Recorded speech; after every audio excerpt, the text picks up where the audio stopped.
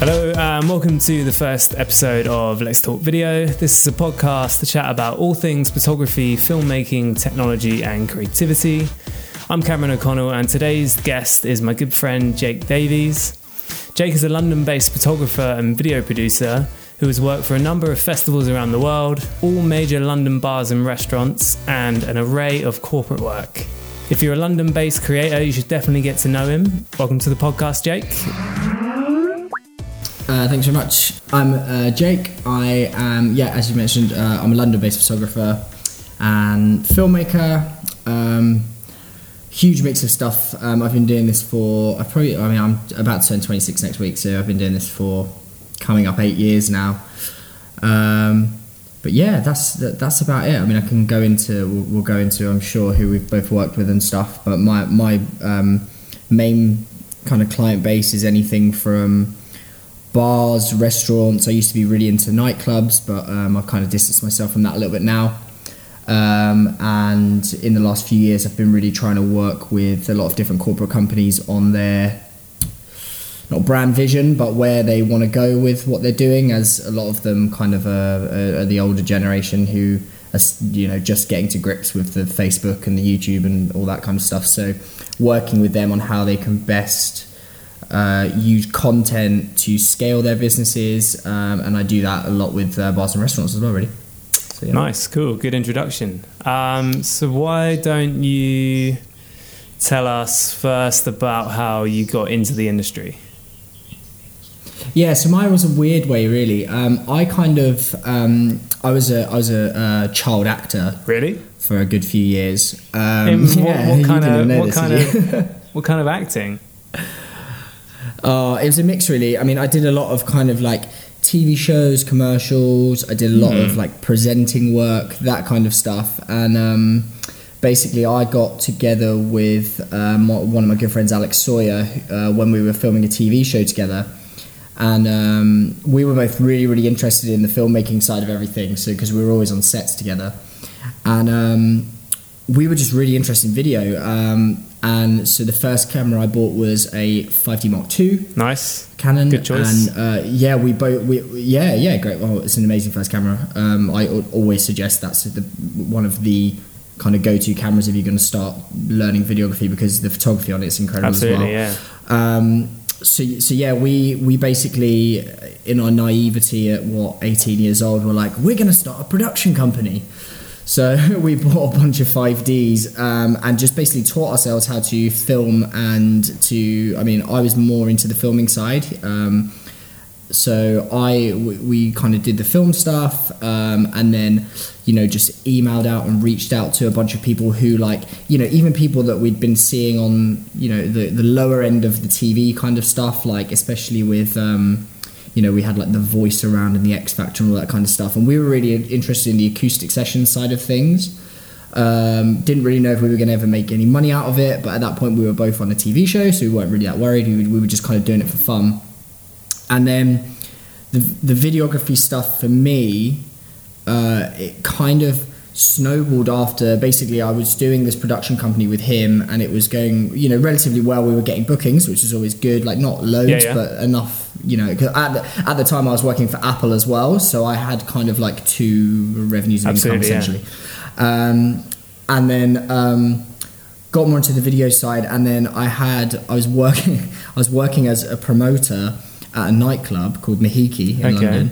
And they were seeing that I was doing video stuff, and they were like, "Oh, can you take photos?" And I was like, "Yeah." I was like, "I'm learning at least." And they were like, "Okay, well, we need a photographer for Monday, Wednesday, and Friday. Do you want to do it?" And I was like, "Oh, cool. Well, I'll get paid £120 a night to go take photos of girls." I was like, "Fuck yeah, that's a great idea. Of course I'll do it." So anyway, I ended up getting into that. And then that snowballed, because when you work in the nightclub industry, you're just consistently meeting new people who are creatives, and you're always meeting new people who are like, I've got this business, I've got this, and we need photos, we need videos for it. And that just ended up being more and more work. And as I say, I was working at Apple at the same time, full time. And then it got to the point where I was turning down jobs because I had to go, I was turning down jobs that were £200-300 a day, which, when you start out is good money, like, because you're just like, wow, someone's willing to pay me that just to do what I want to do. So I was turning down those kind of jobs, and then it got to the point where I was just like, I really need to leave this. And then another good friend of mine, Harry Russell, he's one of the sickest travel videographers ever. Yeah, we know Harry. He's so cool. He's great. Yeah, Harry's a good guy. And he basically turned around and was like, look, man, I'm doing a season in Ibiza this year again. I've got loads of really cool clients. It would be cool if you could come out and do some stuff. And it was just at that point I was just like, if there's going to be a time where I'm going to take a leap and just go full-time freelance, then this is going to be the time. And I had a bit of money back behind me just to kind of live on for a couple of months, so I just did it. And I worked on and off in Ibiza. Like I didn't do a great deal of work, but it was a really good learning curve, because it's the same as with this whole coronavirus stuff. You have loads more time on your hands, and if you can be creative with the time that you have, then you learn more. So I learned stuff about the cameras I was using, not even because I was shooting anything to be paid for it. I was just shooting it because I was bored and I had stuff to do, So yeah, and then after that, I came back to London and I was like, do I need to go back to work or what do I do? And I just decided to stay freelance and just struggle for a little while, and it pays off. Like as I say, those nightclub clients really do help if you're looking for a way into the industry. Yeah, absolutely. They really do, because you meet so many people, and I mean, as long as you're okay doing nights, then it's not the end of the world. Yeah, I mean, it sounds kind of similar to, in a way that I kind of fell into the industry, in that I started just by doing favors for friends, and I started shooting anything I could, anyone who had anything interesting to do or anything interesting to say. I started making videos, and all of a sudden people started to pay attention, right? Yeah, because the thing is as well, like, you don't have to go out and be like, I'm a videographer now. There's no need to do that. But the thing is, the more, like, the good thing is now with social media, the way that we are, is that if you're proud of a project, you post it and you're like, this is what I've just created, and it's guaranteed that someone who's following you or someone who knows someone who's following you needs some form of work done. It's just always the case. There's someone always will need something, and that's the good part about the industry that we're in. It's like being a hairdresser. Like, people always need a haircut. People are always going to need video content or photo content, and if you're not too stingy about your prices, because I mean, you have to know what you're worth. You have to know what, and you have to know what other people are roughly charging for it. And it's not, you have to know how much, what you feel like your stuff's worth. But it's about working with the person who needs this thing done, and being like, okay, cool. Well, I'm gonna, I'm just starting out, so I'm gonna give you what I would consider is a good rate for you. But then equally, I know how long this is going to take me to edit, and I know how much camera equipment I'm going to need. And a lot of the time, when I get booked onto any bigger project, it's often they'll be like, okay, cool, this is our budget. And then you're like, okay, well, I don't have that piece of equipment. So you end up using the money that you're getting for the project to buy equipment to even do the project. And I think that's what a lot of people don't bear in mind, is that actually a lot of it's not just I'm turning up to do this job and then you're paying me the money. It's actually, well, I've got to pay for this, and I've got to pay for this, and I've got to pay for this, and I've got to pay for this. It all adds up. Yeah, exactly. And it's all a long-term investment, really. So, like, the amount of times I've spent more money on a piece of gear for a shoot than, I don't actually make any profit. Like, that happens all the time. But it kind of it levels you up in ways, doesn't it? It comes back to you fourfold. Like, a lot of people are always like, oh, well, how much is that camera worth? And a Sony A7 III will cost you three grand, $4 grand, whatever, something like that. But the amount of money that you make out of it completely outweighs the cost, and it is often a matter of people come and say, oh, I need a good first camera because I want to get into this. And it's like, okay, well, you can go and buy an £800, you can go and buy yourself an £800 camera, and it will do okay for that job. But when that next person is like, no, this, a client will always send you a video and say, we want something like this. Straight away, you can look at it and know whether or not your camera is capable of shooting that or not. And especially now owning the Red, it's one of those things that, people will come to me and be like, okay, this is what we want to go for, and they'll send me a promo made by Adidas. And I know what cameras they've shot. They'll send me TV shows and they'll be like, this is what we want shot. you're never going to get that with lower end cameras because they're just not capable of it. And it's about lighting and it's about all the other stuff, but you also have to, when buying a camera, it is an investment and it's something that's gonna have to last you. Most of my cameras will last me at least 3 or 4 years before I decide that I need a new one. That's it, man. It's like buying a car, right? You don't buy it with the intention of replacing it in 6 months. You just do it in stages and levels, and you think, well, if I spend this amount of money on this camera now, then it should last me this long, and then I can continue to move on. But going back to your point on, you mentioned about nightclubs and working in Ibiza, and you said that you've chosen to move away from nightclubs. Tell me more about that. Yeah. So the thing is with restaurants are a little bit different because restaurants seem to have like just slightly bigger budgets, and you can tend to charge a little bit more. But with the nightclub industry and any kind of parties or nightlife, there's a very set rate on what people are willing to spend, and they know with them it's more about quantity than quality. So it's like a lot of nightclub videographers and photographers will be frustrated because they're all about quality, and if it's a piece of your work, like most of us tend to be perfectionists to an extent. So we're more like, okay, well, I want to get paid this because this is the quality you're going to get. It's going to be a much better quality than someone who's just come out of university and needs their first job.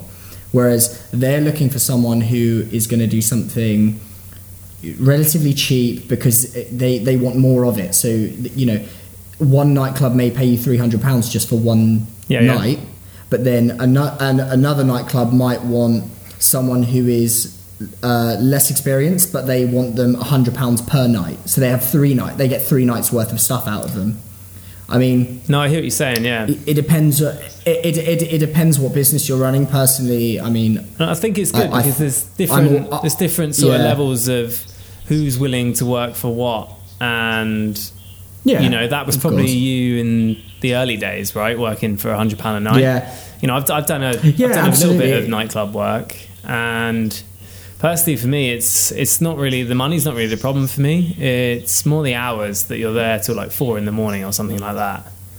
Yeah, I mean, I as I say, I think the nightclub industry, if you're looking to get paid for something that is going to be, if you're looking for a way into doing videography or photography, it's a really, really good way to get in, because you basically have night after night of practicing with your camera, and you're in really challenging conditions. Yep. Like shooting nightclubs is actually really difficult, because you really have to you have to have a really good understanding of lighting, and the longer you're in it, the more you get bored of just the standard speed light on the top, because you only get one kind of image from it, and then you start doing off-camera flashes, then you have giant ring lights, and then there's a way that you learn more about lighting, because you get bored of shooting the same stuff. Oh, is it basically photo you do more than video for nightclubs? For now I only do videos in nightclubs, but I don't actually really do them anymore. There's only really one nightclub that I do, and that's just because they're willing to pay me the fee that I asked for. And they live 5 minutes away from my house, so I'm like willing to do it. Yeah, exactly. But yeah, like I've never thought I'm a very good nightclub photographer, to be fair to myself. Like, I've never been the best. There's other photographers who I know, who I'm in like WhatsApp groups with, and we all kind of chat about it, who are very good at, they're very, very good at nightclubs. I'm not the kind of person who'll go up to people and pull them and be like, you need to stand in front of this wall so I can take photos of you. I like the more kind of like natural stuff, and I feel like that's why videography works for me better, because I can stand at the other end of a club with a 70-200 and I can get really good footage without actually disturbing anyone. You know? I hear exactly what you're saying. Kind of more like a ninja photographer, basically. That's the route I prefer. But some photographers are really good at just walking up to girls and being like, "You're coming with me, I'm taking photos," and the images they get are the ones that get, the biggest applause, essentially. They're the ones that get posted on the Instagrams, and that's where that's the best marketing content is. You want, that's I think you really have to enjoy sort of nightclubs as a whole, because I really don't. Oh, yeah, and that's why I'll never do them. Well, mate, when I was 18, I loved it, but now I'm just like, okay, cool. Well, this, I don't want to be out until 4 a.m. Yeah. Right, but some people love it. I did love it. I loved it 6 years ago. I don't love it anymore. exactly And that's saying, yeah. that is the combination of the bad working hours and the low pay. I would say it's not low, but it's not great. You have to really enjoy it to be like, well, at least I'm earning money. Yeah, for it. I hear what you're saying.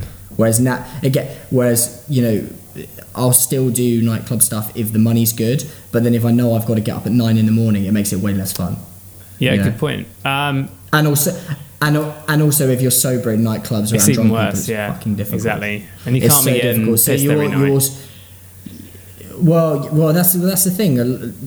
It's actually really hard to go to a nightclub and shoot people if you're not a bit drunk yourself. So it's if you've got that freedom to go there, get drunk, get great images. I always think I'm the better photographer when I'm drunk. To be fair, people are like, "Oh, are the photos blurry?" It's like, no, that's what autofocus is for. It's like that's not the point of it. Cool. So just moving on. How do you find your clients? Tell us that. So, I mean, I've never really pushed at all for new clients. I don't really do any kind of ads or anything like that. All of mine comes from word of mouth, and that's why I say that whole the whole nightclub industry stuff is really good, because you just naturally meet clients, so you meet them really easily, because as I say, people always need something. It tends to always be through word of mouth for me, and I've been really fortunate with it. But yeah, I've always been really fortunate with whoever I've worked with. Like, everyone's always great, been man. quite it's nice. The same but with me. I also, I just sort of fall into I think it. Somehow, somewhere, someone needs something doing, and I get suggested onto a job, and then I meet someone else on the job, and then they invite me on another project. Exactly, right? It's all the same. Yeah, well, I mean, it's even like the one that job that I met you on, the one where we went to Amsterdam, like that was through through like an events agency. Oh, really? They're not even it's like an events company basically, and she booked me to shoot the client's birthday party, and then through that I met the client, and then through that you get a big job. Oh, nice, cool. Like, so you meet people in random ways, but when you do, they can be really exactly. And for me and good to have. For me, in that exact example on that job, the client was a guest at another event that I just got chatting to and ended up going drinking with, and then all of a sudden I'm in Amsterdam with you, right? But no, man, that's really cool. Tell me, where do you see yourself in the future? What do you love and hate about our industry? Difficult. I can hear you guys talking there. Sorry. The going forward one's always is quite hard, because this is a reason why I got the red. Really, it's hard to work out once you've done this where your next step is, because actually, after you've done this for so long and you have a good group of clients and they're all paying you money regularly, it's really hard to then want to jump into something like TV or want to jump into bigger projects, because actually you kind of have to start from the bottom again. And after doing it for 6-7 years, or even 4 or 5 years, to go back to the beginning is quite a hard pill to swallow. So like I know you're having a conversation with Stefan, and I'll be really interested to hear his kind of journey on how he got to where he is, because essentially that's kind of where I would like to go. Okay.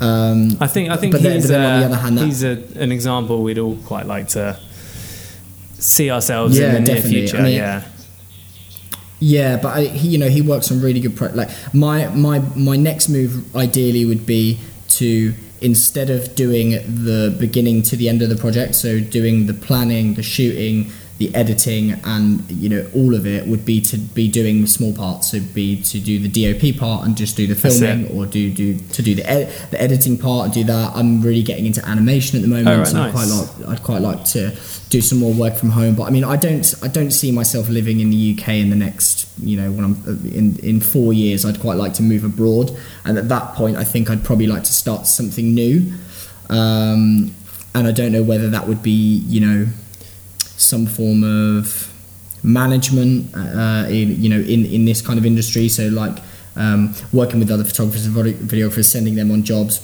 kind of creating like a production company, and just doing the management part, or whether or not it just be something totally random. But you never really know, do you? Because a new technology could come our way, and it could just change the way that we work day to day, right? Yeah, it's definitely interesting. Like, I mean, it's interesting to see where everything's going to go. I enjoy my job. Like, I don't mind it. But it in the last 2 years, it has felt like a job rather than what it felt like 5 years ago. Like 5 years ago, it was. Yeah, I get what you mean. Yeah, and also it's hard to really what's the word? It's hard to really like keep that creativity when you go into everything new, especially when you quite quickly after a few jobs learn what looks good on camera and what doesn't look good. So it's quite easy to kind of use that as a template for the next place. So if you're shooting a bar and restaurant, like exactly what's going to look good, and then the next video you do looks exactly like the last one you did. It's just a different venue and different people. So it's hard to. I find that's what you're quite good at, is all of your jobs kind of seem to look different, which is like they've got your stamp as like the way you shoot it, but you really work on your angles and you work on different things, whereas a lot of my stuff you could see two different jobs and they could be basically the same shot list. You mean like a template? So I see what you mean.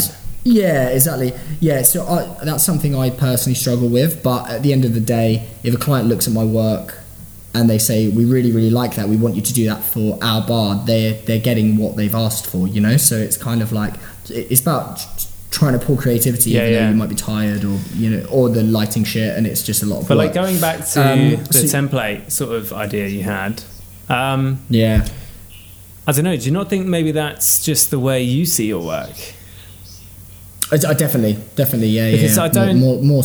Yeah, I mean, because we do mostly client work, I don't really think many others see our work in like a consistent rhythm of kind of, there's the same thing as last week, and absolutely, we do it because it speeds up our production, right? I do it all the time. I do an intro, I do a time lapse, I do sort of like something in the middle, and then I do an outro. It's kind of, you got to have a template at some point, right? Like, to an extent, and I heard an analogy once about like like businesses around the world are all using templates in some sense. Even like someone like a lawyer. If you walk into a lawyer's office and say, I've got this problem with this, their go-to to save time will be to go through all their other cases they've had, pull out one most similar, change the name and hand it over, right? So of course. I don't know. Don't feel bad about it. Your work feeling like it's not that. You're being too repetitive. I think that's normal, mate. Yeah, and I don't think any others see it that way. Yeah, I think the other thing with me is that I don't post any of my work on social media, so I don't use. So like, if you go to my Instagram, Instagram is just loads of photos of me, loads of photos of me on holiday, because that's what I like to keep as that's what I like the aesthetic of my socials to look like. If you go to my website, you'll see a list of all my work, and you'll be able to be able to see it. But and why is that? I will probably turn because you think that your client work's not good enough. No, it's not that. Or it's not like consistent enough. Is that the problem? I think it's just when I was making a decision as to whether or not I was going to post my work on my Instagram, I knew I didn't want to put, because the thing is, I'll probably turn around about 14 videos a month, 15 videos a month, maybe. That's pretty good. That's a lot more than me. But that's the thing. But that's the thing. Like, I like, if anyone who knows me knows that I do work a lot. Like, I do a lot of jobs. That's good, man.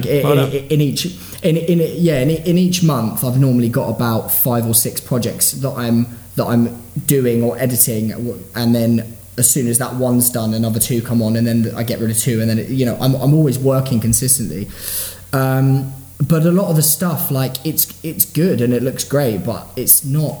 No one wants to see. It's not really relevant. Yeah. No one wants to see no one wants to see a corporate dinner I did. For me, they're boring as hell. For the client, they're really interesting because they don't actually get videographers around a lot. So for the client, they're like, wow, this is a really good video, you've done a really good job. But for me, I'm just like, I wouldn't want to sit and watch. Yeah, no, I see exactly what you mean, because I've been very similar in my own way, that I used to only post the exciting kind of stuff I was actually kind of happy to represent my brand. But more recently, I've kind of gone the other way, in a sense that I don't really care anymore. Yeah, just post. But what I've been trying to do is I just post something every day now, whether it's good or whether it's shit, or doesn't really matter. I just post something so that it pushes me to create more. Have you found that your following or your insights have boosted since you've done that? I mean, that's kind of hard to judge, because I don't really look at like analytics or I don't know, like my clients don't really come to me in like that sense, or at least not through Instagram. But what I have found is the projects that I post that I expect to get the attention are never the projects that get any attention. It's actually, do you get what I mean? Yeah, wow, that's interesting. So like, that's interesting. For an example would be like, so I shot a recruitment video for, a recruitment advert for Nielsen Holidays. They're an activity-based holiday company in Greece, and it's like the coolest job you could ever have, you know, living on the beach and having a good time. I was about to say, it was good. It was amazing. And I got like to spend 3 months in Greece, basically doing whatever I wanted, just to create a recruitment video. And I spent months editing it, and I was super relentless on like making it perfect. And I finally got it out. I was never going to be happy with it entirely, you know. And I released it to the world, and no one cared. It got like 30 likes or something. Oh, it's so frustrating, isn't right? it? And then I'll get like a random call from like a pizza restaurant, right? And I'll just go and take some quick like photos of some pizza on like a table with no lighting and only natural lighting. Yeah. Spend 20 minutes on the edit, put them up, and then get 5 jobs booked. But yeah, that's kind of what I've learned recently, that just because something is like important and interesting to you doesn't mean it's interesting to the masses. You know, like I'll find, like you said, because it's food, everyone can relate to food, so it kind of makes sense. But if I actually look at how much work I put into that project compared to the recruitment video, it was just so frustrating to see how much attention such a, you know, a simple little job that I put no effort into, compared to something I put all my efforts and my passion into. So well, do you know what that is? That's another interesting thing. So going back to why I don't post any of my work on socials. So like I was going through a stage where I was thinking, okay, maybe I should create just a work-based account, but I didn't want to have to rebuild. I agree. An Instagram following. Like my Instagram following is not huge. It's like just under 5,000 or something. But even having 5,000 people is like, that's there, and me having to. What I've seen for most videographers who I know, whenever they've created a secondary account, they haven't even got a quarter of that following. So actually, it's better to make the decision right. Do I go full on and just push myself as a business on Instagram, or do I just keep that separate and just keep a website, which is like kind of the route I've gone down. But it's actually interesting. Like again, like with, you know, I just did a job for TikTok in Brazil. Okay. And that video was like great. Like, I mean, the content was incredible, and I posted it and it got a really good reaction. No jobs from it though.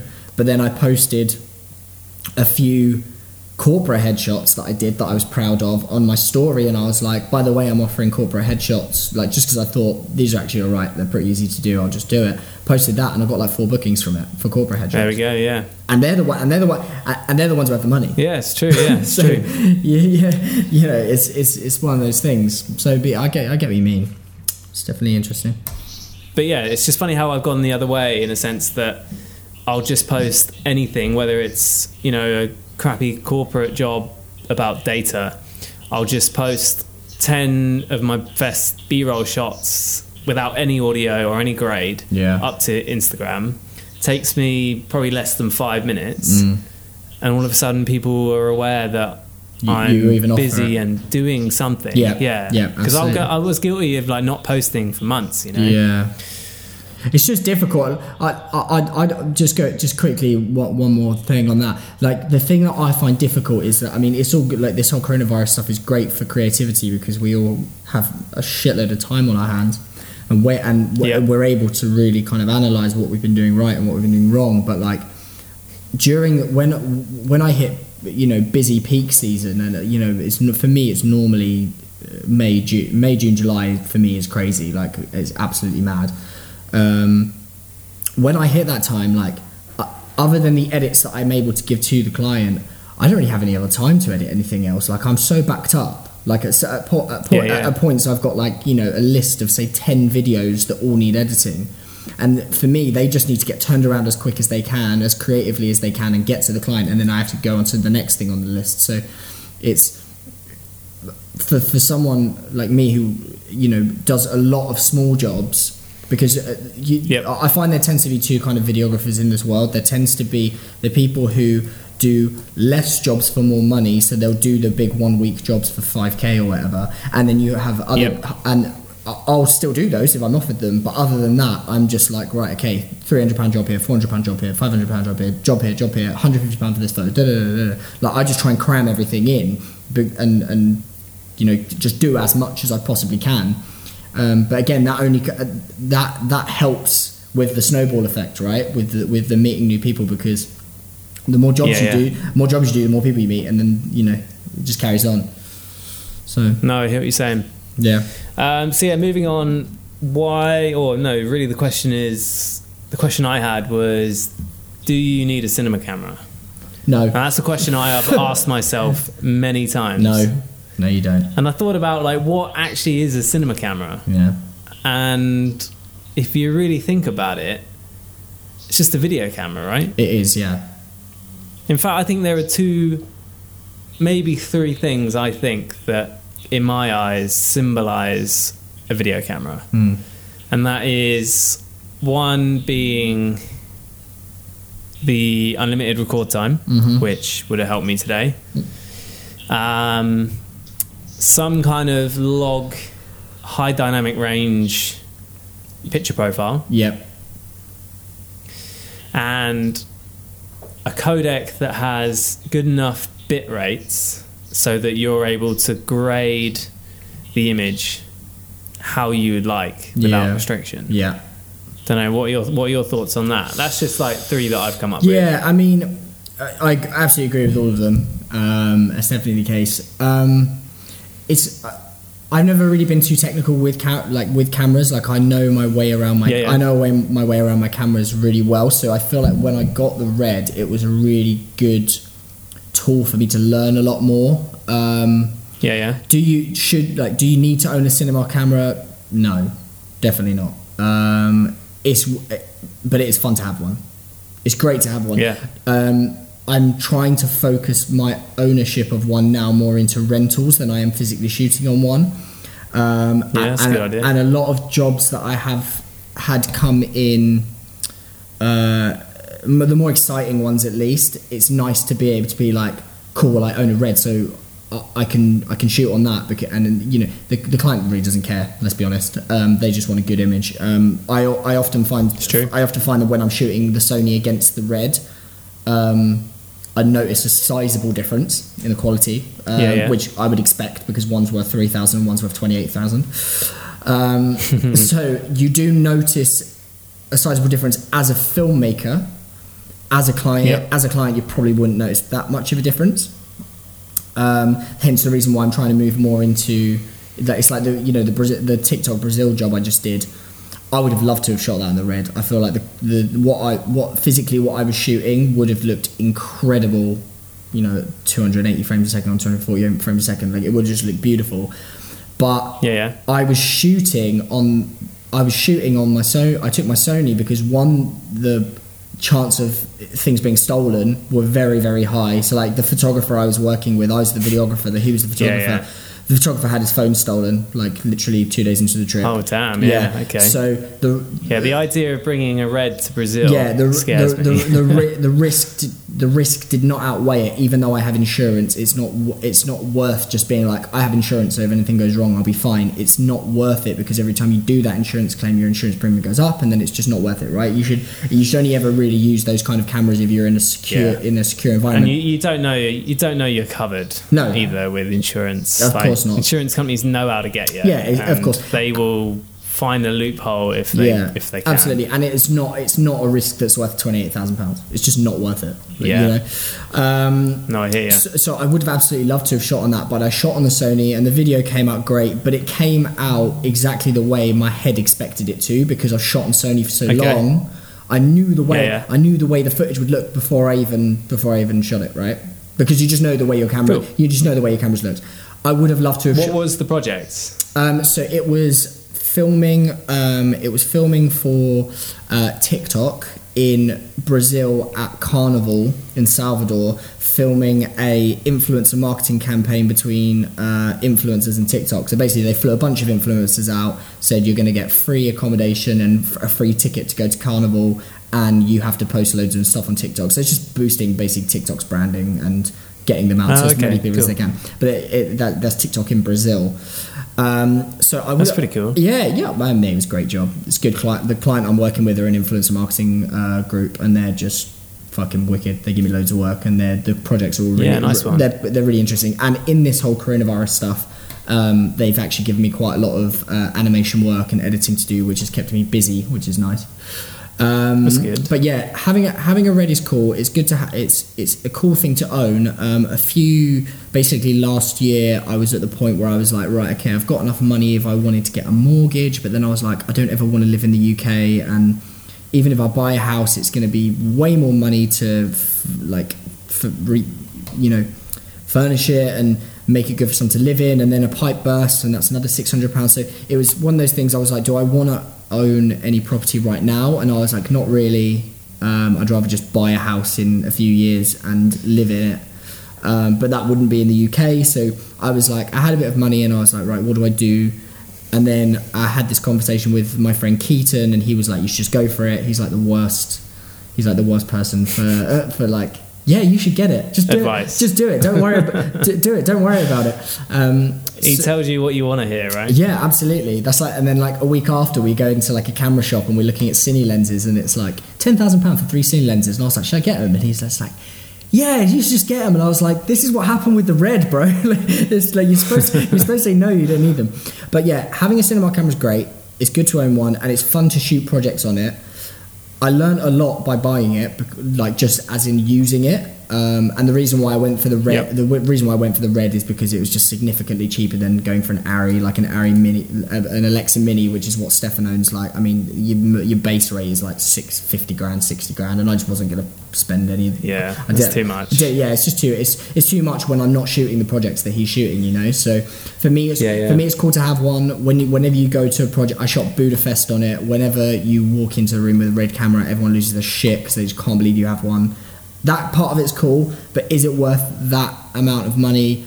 Maybe not. And also, you don't really notice. I mean, they always say that your glass is as important as your camera, and it's absolutely true. Like, I mean, you don't notice the significant dynamic range it has until you put cine lenses on it. If you're just throwing Canon lenses on it, you'll still get a good result because it is the camera at the end of the day that's taking in the information. But if you throw when you throw cine lenses on it, it just completely changes the. And I've been trying to look for a decent anamorphic lens that I can buy that's not going to bankrupt me. That I could just use as a normal go-to lens. And at the moment, I just use the. When I bought the kit, it comes with a 16-35 Sony, Sigma 35R. Sigma. Yeah. Sigma and R, I mean, people have been using those for the last year, and they're great. They're great. Such a great lens. Yeah, it's a brilliant lens. I've never shot cine lenses, to be honest. Yeah. But again, so I can't really put too much input into that. Again, when it comes to, I would have loved to film that TikTok Brazil job on that Red, but now I look back on it, it just would have been impossible. I would have ended up putting it back into the case and getting the Sony out because I was just running like it's not a run and gun camera. It can be, but it has to be a run and gun camera that is very. You have to have. in place what you're going to shoot, because as well, one battery will last you an hour, which is all right, but then it takes, if you think about when you're, you know, I don't, my friend Keaton, he literally just leaves his Sony on, like even when he's not filming, he just leaves it on, and it will last hours and hours and hours. When you've got when you've got a Red, you really have to plan it, because it takes 30 seconds to turn the fucking thing on. Like, it takes, that's true, man. You know, so it's like someone's and like, that was my fear. That was my fear of owning a cinema camera, that I thought it was just going to slow me down. Yeah, and it does. But it's good that when you're shooting, it's good that you're embracing both. Yeah, you know, you're shooting on the A7 III and what is it, the Red Weapon or the Red Dragon 5K.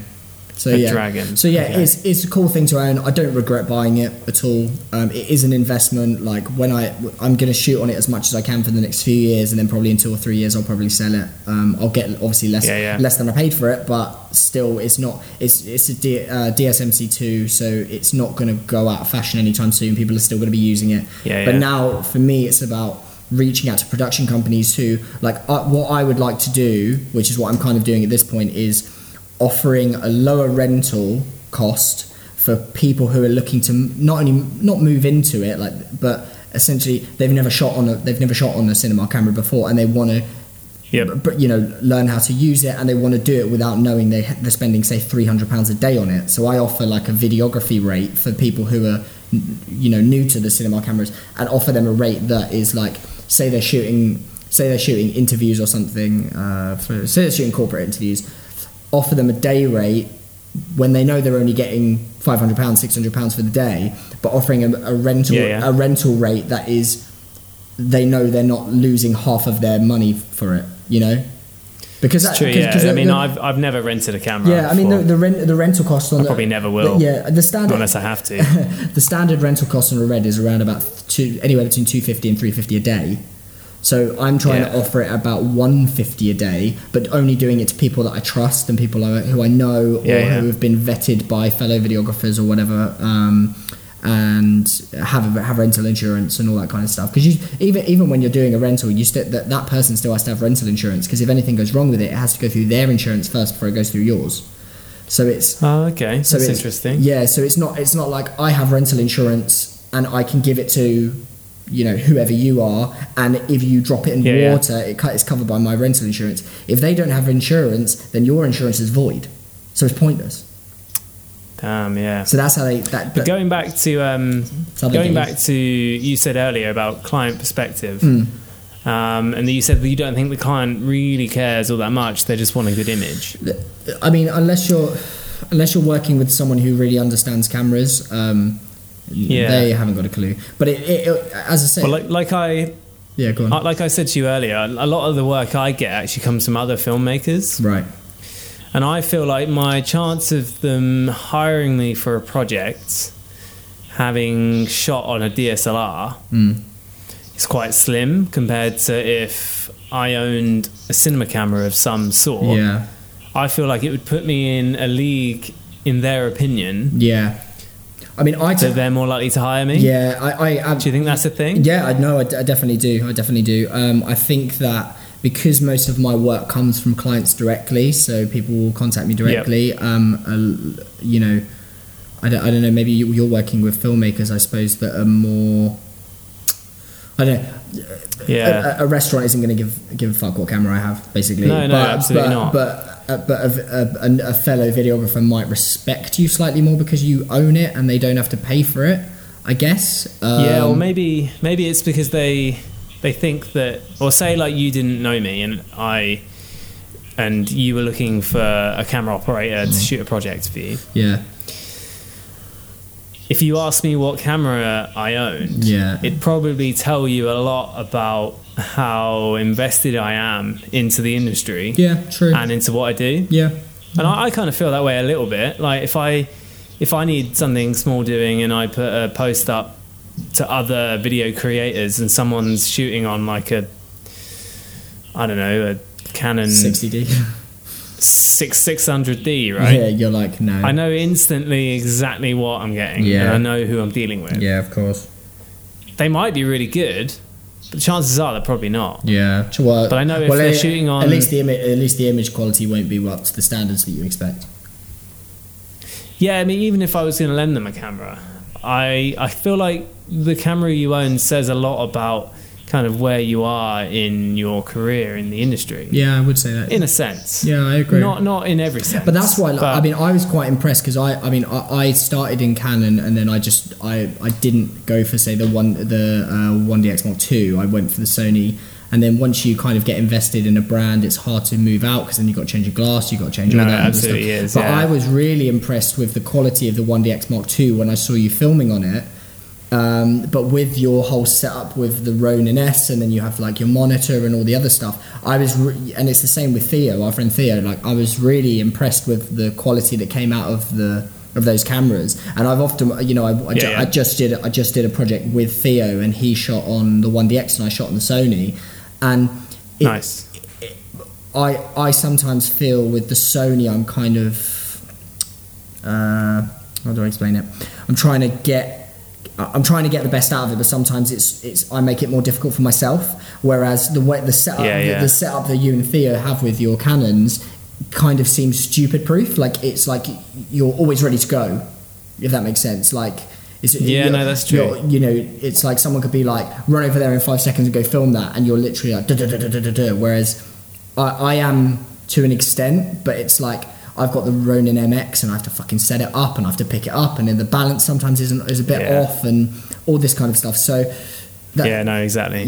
So I did. I mean, it depends how well you know your camera, I guess. Yeah, I guess. But I've been shooting on the Sony. And I've been shooting on the Sony. Yeah, I've been shooting Canon for probably about 10 years now. Yeah. So you go. And the menus have not changed. Yeah.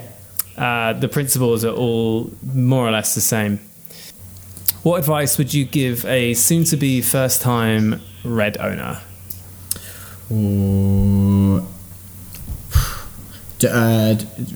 Someone who's bought or someone who's thinking of buying? Thinking of buying, I reckon. I think if you're thinking of buying one, just be aware that it's cool. It's a limiting camera. You really have to plan what you're shooting with it. You really have to know that you have to know that it's going to. You have to know that the project that you're going to be shooting can even be shot on it, because there's some things that you can there's just no way you would ever be able to shoot it in a run and gun situation. It's just not practical.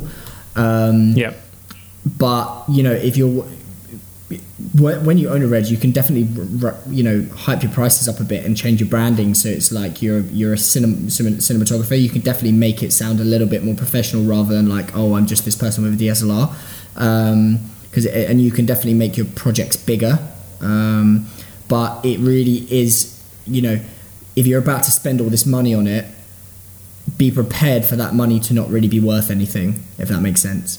Like, if I compare how much money I've earned from my Sony a7 III and the cost of it, and then compare that to the money that I've earned from the Red, there's no comparison. It really, unless you've got the clients. If you've got the clients who are willing to spend thousands and thousands and thousands on projects, as a good scenario, one of my friends came to me and he was like, I want to shoot a short film. It has to be shot on a Red. You're the first person I thought about because you own one, so it makes sense. So for that, in those kind of situations, I'm getting booked because I have a Red, because otherwise, if we wanted to do a 2 or 3 week shoot, he'd be looking at minimum of $6,000 just to rent the thing, and then on top of it, he's got to pay me. But so he's getting me plus the rental cost for a low cost. So in that sense, it's good. And if you've got those clients who you think you're going to get one of those a month, then great, it's definitely worth it. Go for it, and you're going to absolutely love it. But if you're still, working with these smaller clients who still only want to pay, max £1,000 for a project, max £1,000 for a project, then you're not going to earn your money back. It's not going to be a smart investment. With me, as I say, I'm trying to move more into the rental side of things as well. So it's like, if I can rent it out for 20 days out of the month, and then for the other 10 shoot on it when I can, that would be good for me, because then it essentially starts paying itself off, and then it's the same as doing a mortgage with a house. You're just paying yourself, right? But the only other advice I would say would be, just get your hands on one and see whether or not you think it's really going to be worth it, and don't you know, we all love picking up a cinema camera because it's like, oh, it's weighty and oh, look at that image quality and and it can be really easy to just go and be like, fuck it, I'm just going to buy one. But you know, if you're really not going to use it that much, then maybe it's not the best idea. And I mean, I'm sure you'll put Instagrams and stuff on here, but if anyone, you know, wants to have a chance to play around with one, if anyone does watch this and wants a chance to play around with a Red, I'm more than happy to let them play around with mine and see whether or not it's worth it for them. Yeah, nice one. Cool. Yeah. Well, yeah, I mean, for me, like, I've never touched a Red camera. But yeah, it's kind of always been the dream, you know, like when I see like photos of like Jacob Owens on Instagram of him like with a Red over his shoulder, or like that's the same as me. That's the exact same. That was the same dream I had, you know. And it's the only way I can describe it is, it's like, you know, when you've been waiting for something to come in the post from Amazon for like 3 days, and it's something technology wise, and you get it and you like play around with it for the first 10 minutes and you're like, fucking hell, this is the best thing in the world, and then a week later you forgot you even own it. That's the exact way. It's that whole feeling like you want it and you need it, and then you get it and then you're like, oh, actually really I don't need it that much. And it's fine when you've only paid £100 for it, but if you've paid 20 to 28 grand for one, it's quite a different it's quite a different feeling. But you know, I don't regret buying it. I'm glad that I own it. I feel like with the whole coronavirus stuff, hopefully I will be able to brainstorm more ideas of how I can monetize it.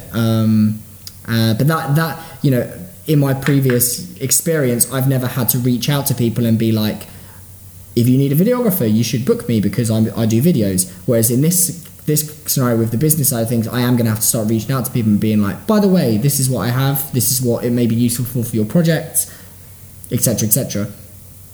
So yeah, okay, no, fair play. Well, it sounds good that you're, like I said, you're willing to own it and use it for the right projects, but you're also willing to admit when it's overkill.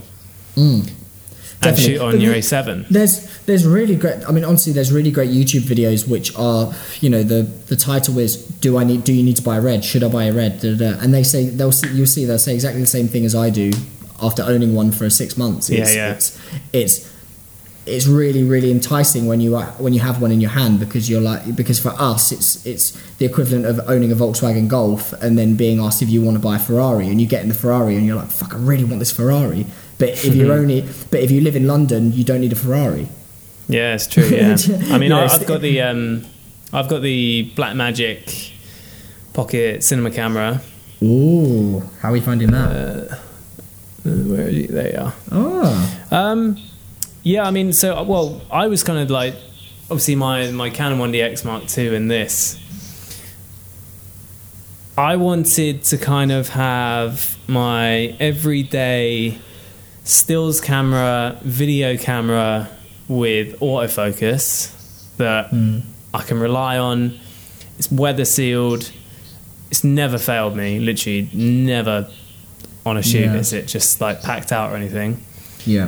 But then I wanted something else that, like I said, I needed something that didn't have a record limit, because, you know, if I'm shooting an interview and I have to stop and start the recording every half an hour, kind of defeats the purpose of a video camera. I'm so surprised that that's even the case. Like I'm thinking about it. I don't film on Canon, so I wouldn't guess. But I mean, the Sony, I've never ever had a problem with. It never cuts out or anything during interviews. Yeah, I mean, I think Sony might have fixed that. I don't know, but it's basically to do with the European tax law on how they tax video cameras. That's so mad. So for them to claim it is not a video camera, there has to be that restriction. So silly, right? That's ridiculous. But yeah, the Blackmagic Pocket. The image is great. Like, it's super sharp. The codecs are really lovely. Like, you can film in the Blackmagic RAW and ProRes, which is like a dream. You can shoot like raw videos to an SD card. It's got loads of flexibility. Yeah. I mean, just go. And just the files going, are small. Like they're easy to handle. Like honestly, mate. Just going back to the whole owning a red thing. That is a really, really big thing that you really have to think about when buying one. Is the size of the files are fucking like they're enormous. They're enormous, and you know, it's almost unmanageable for someone who is used to shooting on Sony SD cards or Canon CF cards or whatever. It is just a completely different ball game. And I mean, I've shot, you know, just filming Budapest for 2 days. I mean, that was 2.5 terabytes. Yeah, it sounds very similar to the 1DX. Yeah. The difference is the 1DX doesn't shoot RAW. Yeah, and I mean, the 1DX3 does, but yeah, and I mean, having the RAW functionality is really, really good. Like, it's good to have that in post. Like, do you shoot RAW though?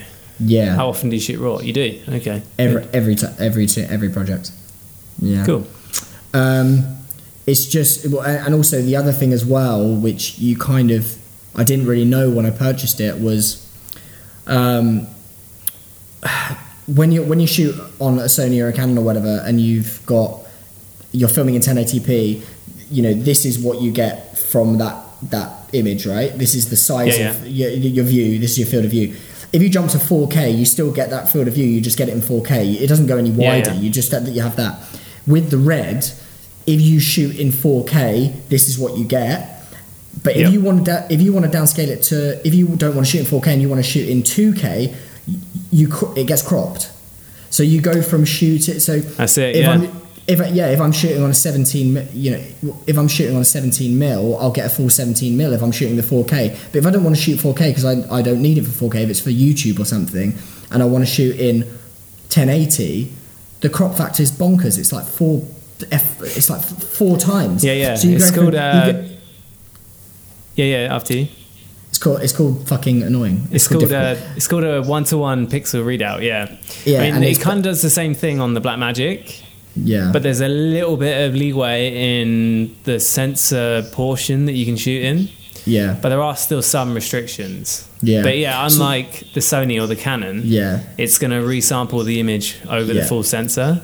Exactly, and it's something that's very, very key to deciding whether or not you think that's worth it. Because for me, what that now means is that if I want to get a wide shot, I have to shoot in 4K. I have no option. Yeah. I mean, granted, I don't have to shoot in RAW. I can shoot in ProRes, but I mean, you're still shooting in 4K. It doesn't matter. So you're still getting crazy file sizes. So that's why I shoot everything in 4K RAW. I edit the project, and if I don't need the project anymore, I scrap the footage because I don't. Yeah, because you just can't have 20 hard drives just sitting around with old footage on it because there's just no point.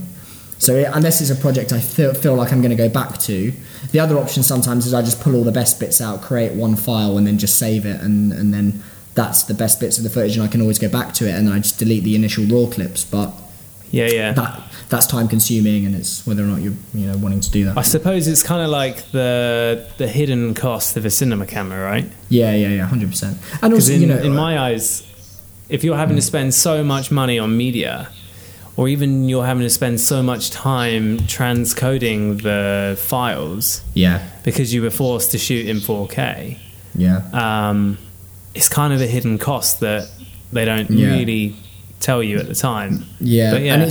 And if you think that your computer will be able to handle it, expect for it not to be able to handle it and for you to have to upgrade, because that's what I had to do. I mean, I had a 5K iMac from 2016 or something like that, it was spec'd to the absolute max. Like on Sony footage, it would run through like butter. As soon as I put the 4K red footage on it, it just couldn't handle it. So I had to sell both my computers and buy a new 16-inch MacBook, which was also spec'd to the max, which is $4,500, and that can handle it. But even that is not going to be what a cinematographer's used to editing on. They're going to be editing on the iMac Pro. Or it's not as smooth as you'd like, right? No, well, I mean, unless you've got an iMac Pro and you've got like 8 terabytes worth of RAM, it's gonna like whatever computer you have is going to struggle. And the other thing as well is when everyone's like, oh, it's cool because you can just transcode the footage. But if you're transcoding 2 terabytes worth of footage, that's going to give you an extra terabytes worth of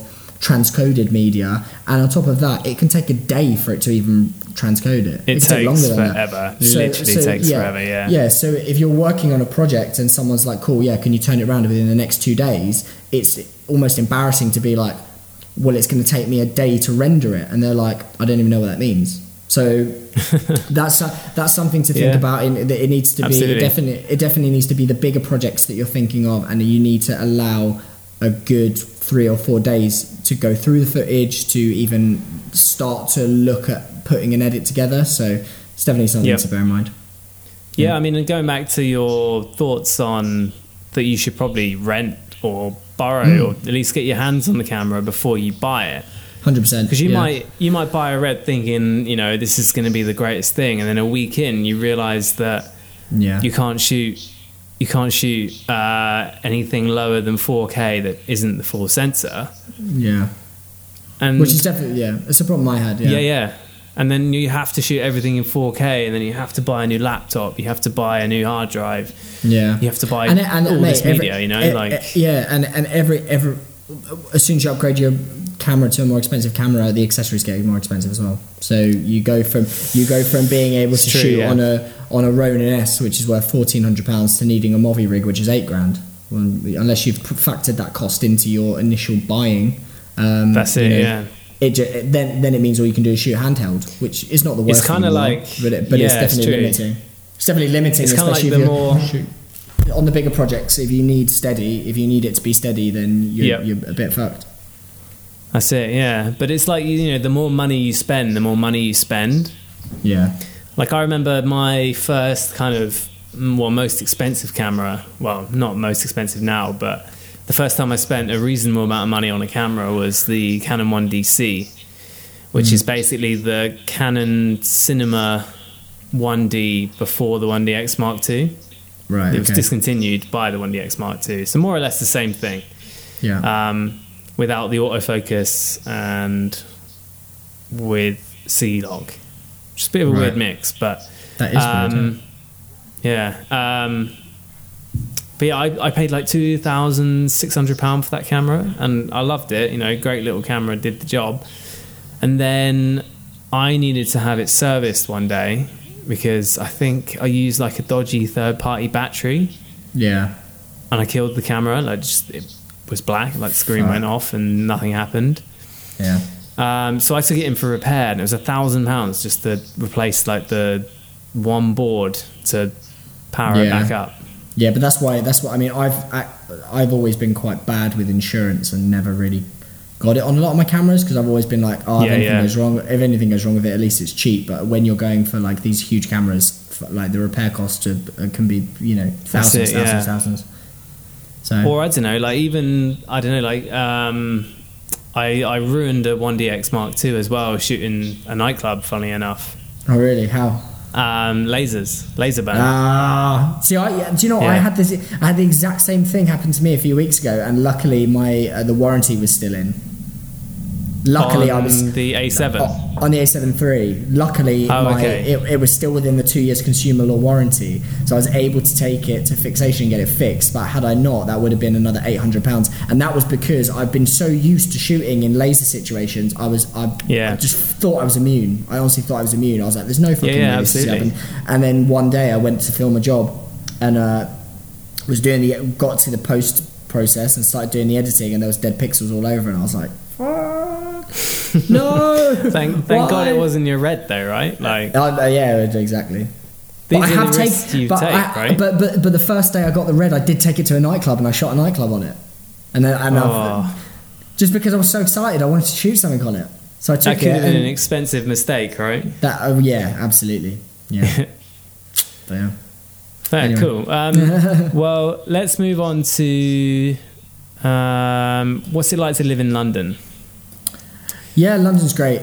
It's a hub for everything. Like, I mean, you're going to get more work here than anywhere else. If you do live in London and you're thinking of moving into the videography stuff, feel free to drop me a message. I mean, it's I work I'm in a WhatsApp group with probably another 20 photographers, and we all just kind of share ideas, speak about the industry, kind of like, especially with this whole self-employment stuff at the moment with coronavirus, like we're all like chatting about how, you know, everyone jumping onto universal credits, how this self-employed stuff is going to, the 80% payment thing is all going to help us, and just kind of all helping. And it's really good. I mean, I went through a lot of videographers go through a good few years where it's literally just you on your own, and you don't want to get advice and reach out to other videographers and tell them that you're shooting at these places and tell them this is how much you're charging, because unless you trust them, you don't know whether or not they're going to undercut you or this kind of stuff. But if you put together a group of videographers who are all in a similar boat, some will work more than others, but still all in a similar boat, you'll see that actually everyone is just trying to help each other out. And a lot, you know, any jobs that I can't do go straight onto that group, and I don't take a commission from it. I make sure, like, we put the group together about like kind of the middle of last year, and we made sure like that if you're offering a job, it can't be, you know, if it's that person's client, you go directly to the client. It's not through any invoicing. So for example, if a client said to me, okay, we've got £1,000 for this job, I don't send someone for 200 quid and pocket 800 quid. Like, we make sure it's like, no, you will invoice the client directly. They know how much money you're getting, and that way it keeps it fair for everyone. Everyone trusts each other. Yeah, I see what you're saying. It's London's a good place if you want to become a videographer, because there's just so much work. I'd say there's probably somewhere between 20 and 30 of us, and all of us are working, which is incredible, because if you think about the amount of jobs that is, you know, if each person's taking on 5 jobs a month, you know, that's a lot of jobs going. So it's good, it's busy, there's lots of work around, but again, it's just all about getting yourself in there and networking, finding the right clients. Is the majority of the work you take, is it all in London? Like, you don't have to travel outside of London for it? The only time I take work outside of London is for anything corporate. The only reason because it's easy to track. Like, it's the money covers the travel costs, or the clients who want you to leave London, they're more willing. They'll be like, okay, cool, we'll pay for your accommodation, we'll pay for you to get around and stuff. Like, I wouldn't go all the way to, you know, Surrey to go shoot a nightclub. You know, there just wouldn't be any point. Unless the money was good enough. Yeah, I mean, unless the money was good enough. If someone was like, "Well, but it never would be."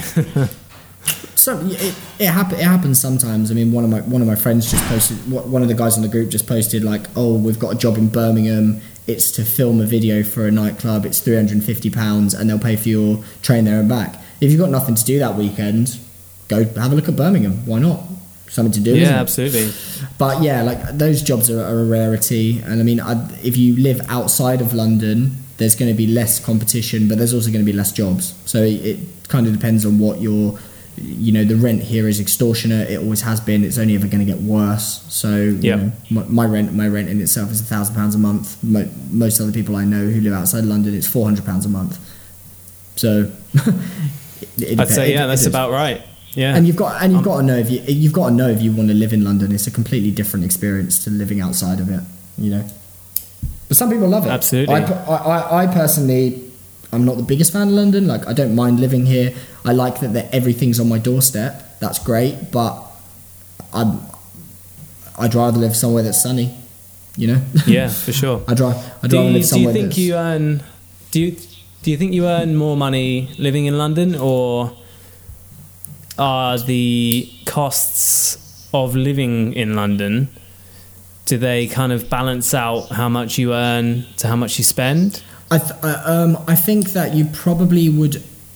I think the costs of the job are probably similar living inside or outside of London, I would say. But I think that the fact that you would work more in London, in my opinion, I know a few people who live outside of London, yourself being.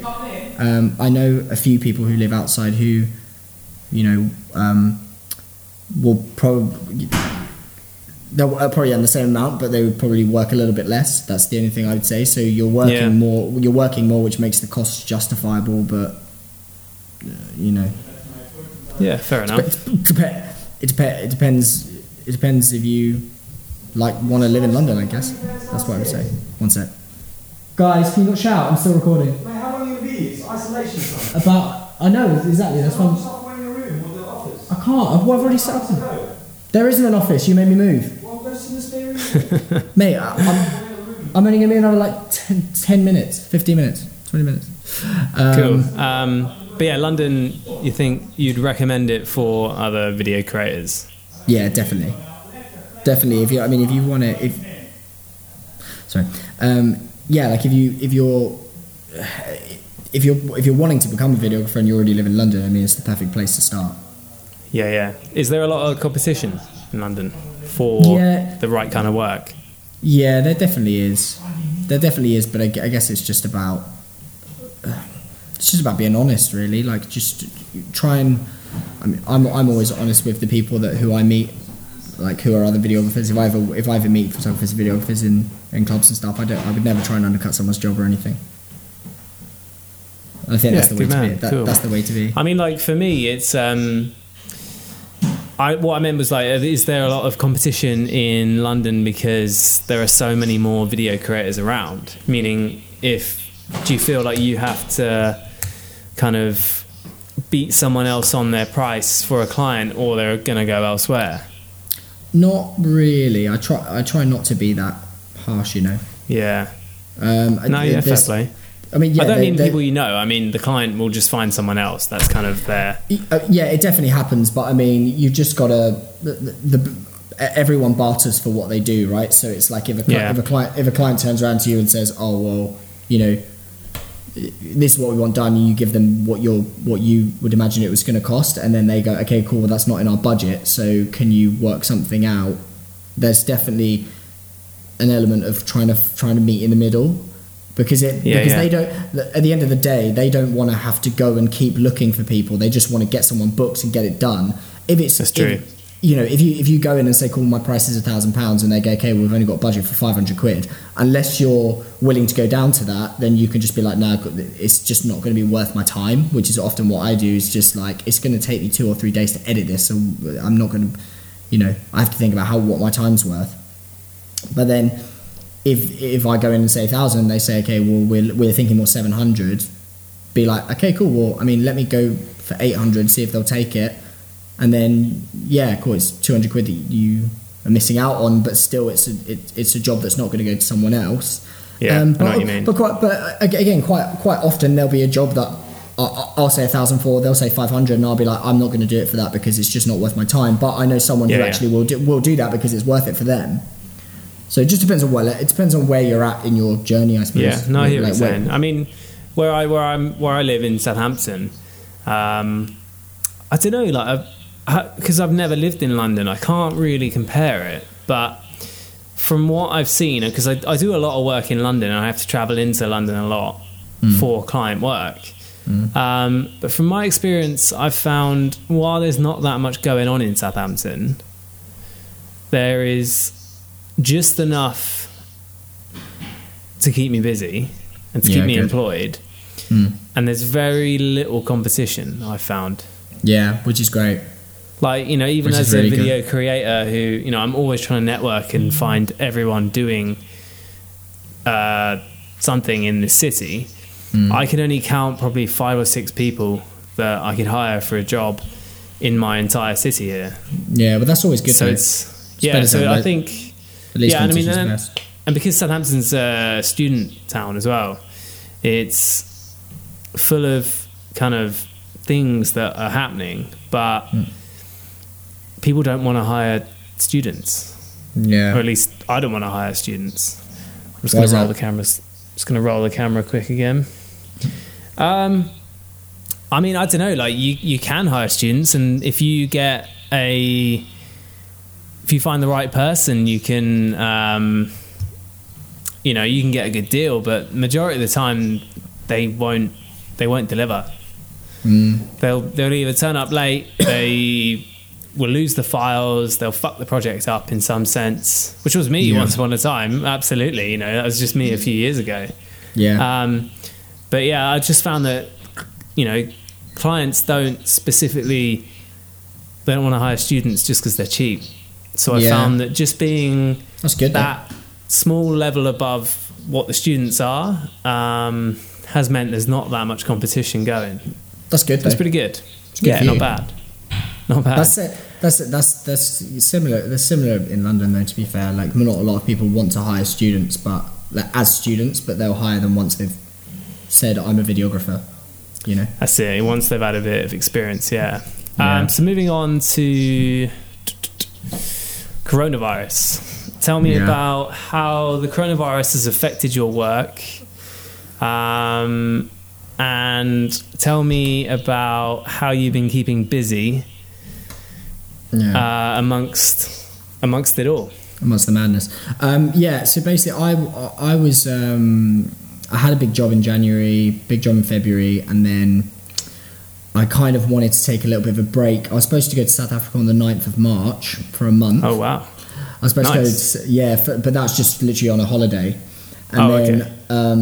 And then basically I had that time in between, and I didn't have many bookings booked in for the 2 weeks after I got back. So I was just like, do you know what? I'm going to go on another holiday. So I went to Bali with my girlfriend for her birthday, and we just kind of went there, and we were starting to hear about it, but we did not think it was going to be anything as big as this. So I just thought, go on holiday for 2 weeks, come back. And the 3 weeks that I had in between the end of Bali and the beginning of South Africa were packed. I literally was working, if not every other day, like every single day for most of those weeks.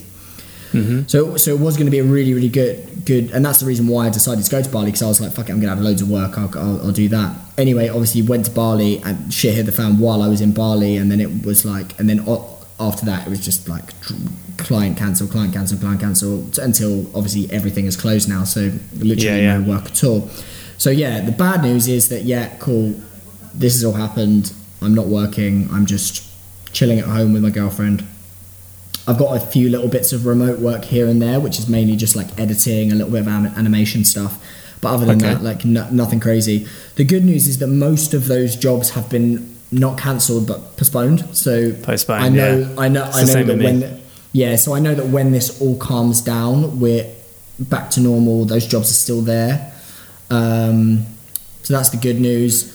The other good news is with the whole 80% for the self-employed, I seem to be covered just about, which is good. So at least I know I'm not spending my savings, because that was where the issue was going to be, was like what I thought was going to happen is they're just going to be like no support for self-employed people, and then you're just eating into your savings for 3 months. So luckily I am covered by that, so that'll get paid in June, which is good. But other than that, no work at all really, other than the few little bits here and there. But at least kind of covered to an extent. So with my time off, I'm just chilling really. I think I saw this really cool quote which my friend posted, which I posted on my Instagram earlier, which is like, not gonna lie, I thought going on lockdown was gonna be hard. However, I've never seen the earth look so beautiful. The sky's blue, the sun shines through my window every day, and people are working out virtually together, supporting one another. So there's pros and cons, right? Like I've said this earlier, like I don't ever remember a day where the sky has been just blue every day and it's been sunny every day. I know, right? And I don't know whether or not that's just complete coincidence that randomly it's sunny, so but ironic, it just seems like now all the cars are off the road. Now all the cars are off the road. Oh god. Stop. Oh liar. It did stop recording. Fuck. My camera. I'll carry on. Don't worry.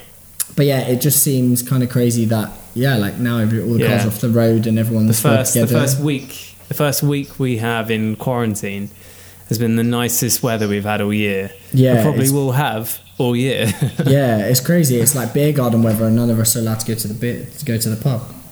I know, it's a shame. Yeah, cool. That's it. How do you think the coronavirus is going to have a knock-on effect on our industry?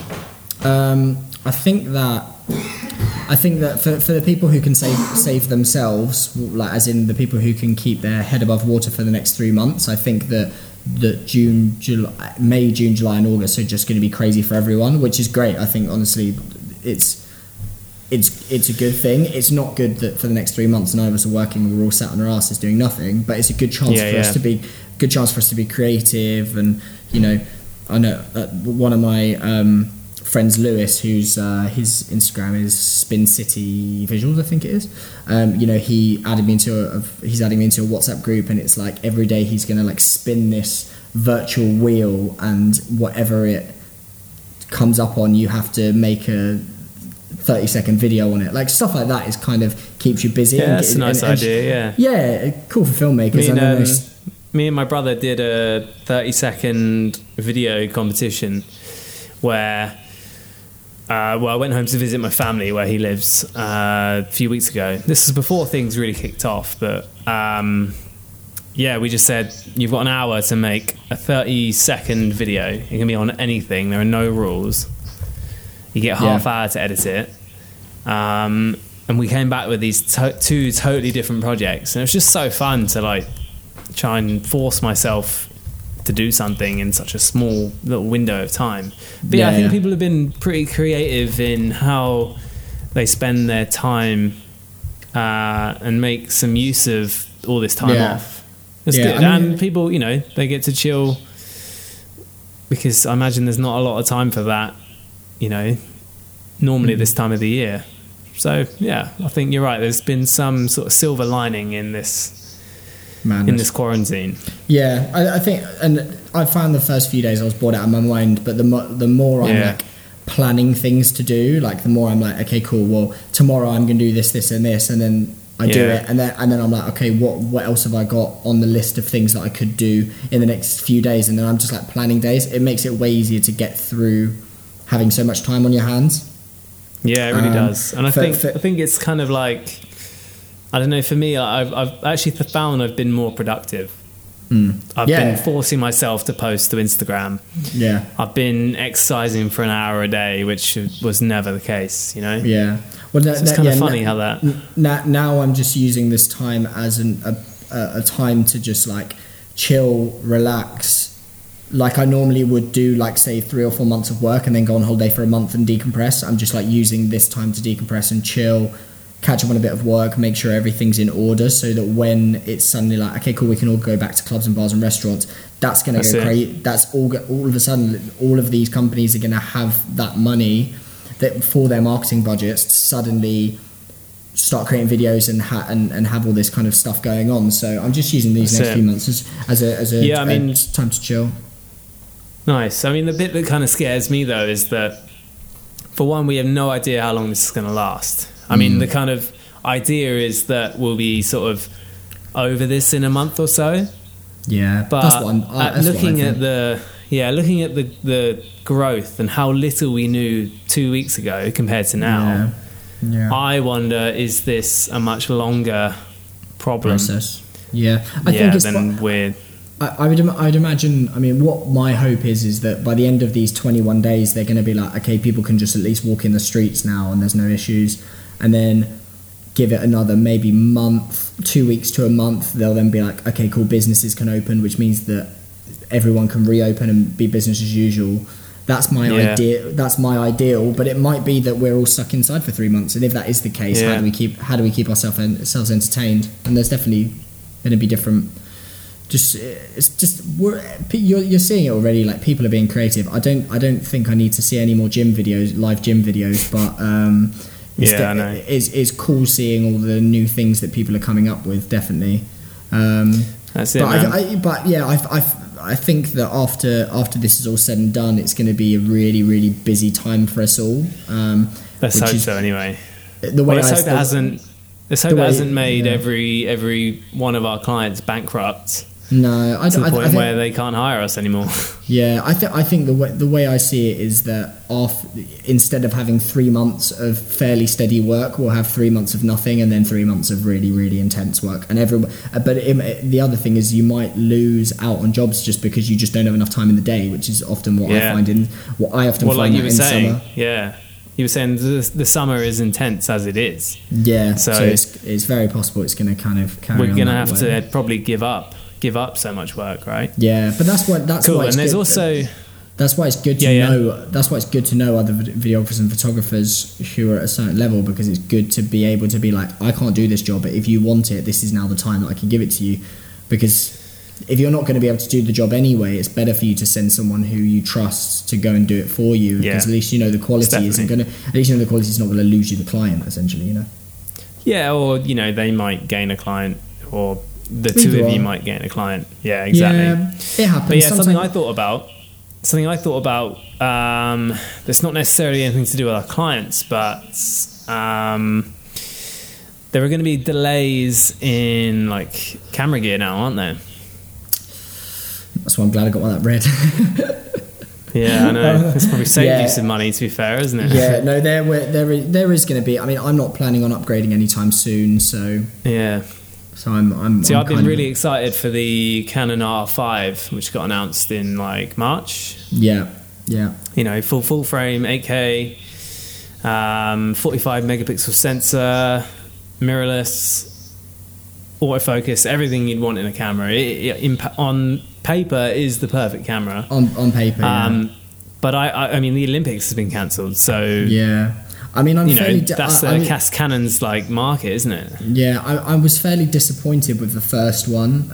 I had to play around with it when they released the first Canon EOS R.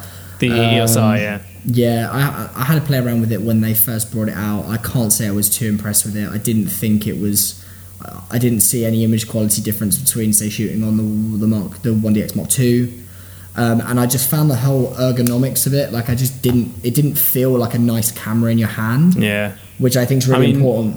Yeah, I think it's just the convenient camera, isn't it? Like, my brother went from the A7 III to the EOS R.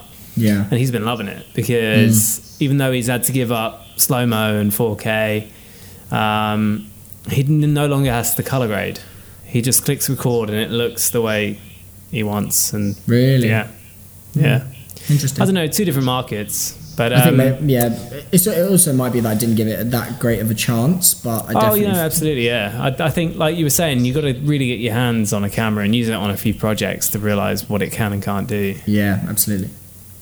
But I think the EOS R5, they've had a bit of time to really find what people are after, and this might be the camera. It might not. It's definitely a good consumer and prosumer camera.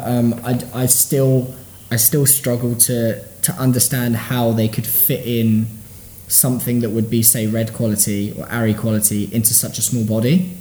Yeah. So I'm still in my head. I'm still like, it's still not a bad decision that I have the red, because I still feel like no matter what they put in that camera, they're never going to be able to make it small enough to create the same quality. Yeah, I don't think it will replace cinema cameras, but it will definitely be a real nice B camera to a cinema camera. Yeah, I agree. I mean, they're not going to make it replace their own cinema cameras, right? So yeah, but that's what I find that also very weird. Like, I mean, I've tried C100s and C300s, and I again with those, I just don't get the same quality that you get out of say a red or an ARRI. I just haven't seen it. But my friend Harry, Harry Russell, he's got C300. I think he's got C300. He's got the C200. C200, and the quality of his work is incredible. But he knows that camera back to front, and his grading is second to none. So it really is about what you do with the footage as well as what you're shooting, I think,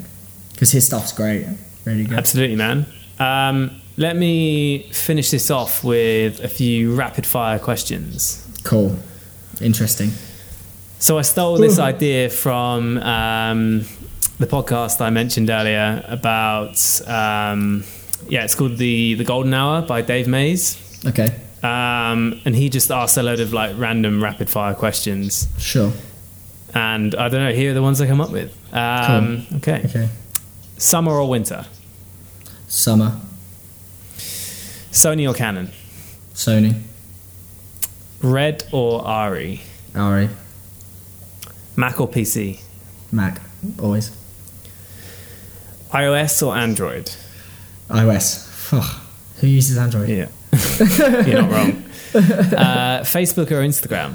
Instagram. Bad audio or bad video? Bad audio. So you'd rather have bad audio? Depends what situation it's in. Okay.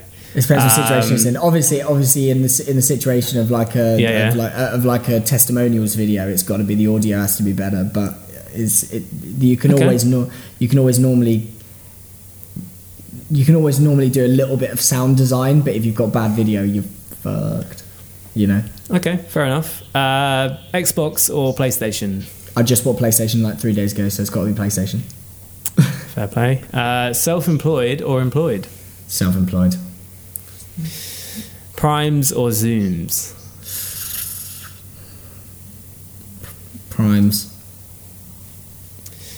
Wide or tight lenses? Wide. Love wide. Love a good wide lens. Yeah, good man. Resolution or frame rates? Frame rates. Sensor size or dynamic range? Dynamic range. Gimbal or handheld? I'm going to go handheld. Beer or spirits? Beer, always. Speaking of which, we need to go for a beer when all this Corona shit is over. Let's go for many, I think. Yeah. And then finally, pancakes or waffles? Pancakes. Fair play. Nice. Speaking of which, I really fancy some pancakes now. Nice. Cool. I think that brings us to an end then, mate. Unless you've got any final advice for any up and coming creators. No, I think we've touched on like so much good stuff today.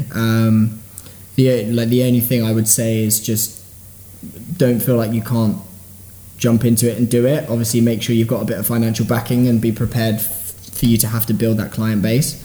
But there's so many, people like me and you on Instagram who are doing this whole self-employed lifestyle, and whether or not we have bad months or good months, like I would never not give advice to someone who needs it, and don't feel afraid to ask.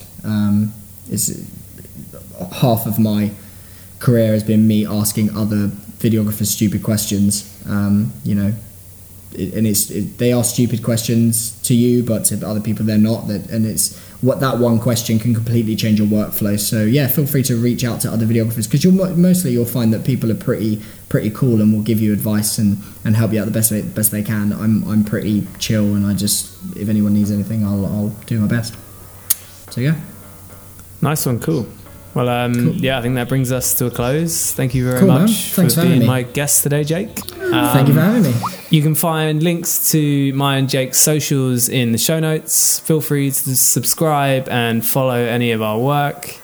Please do get in touch if you had any thoughts about what we've spoken about today. And until next time, thanks for listening to Let's Talk Video.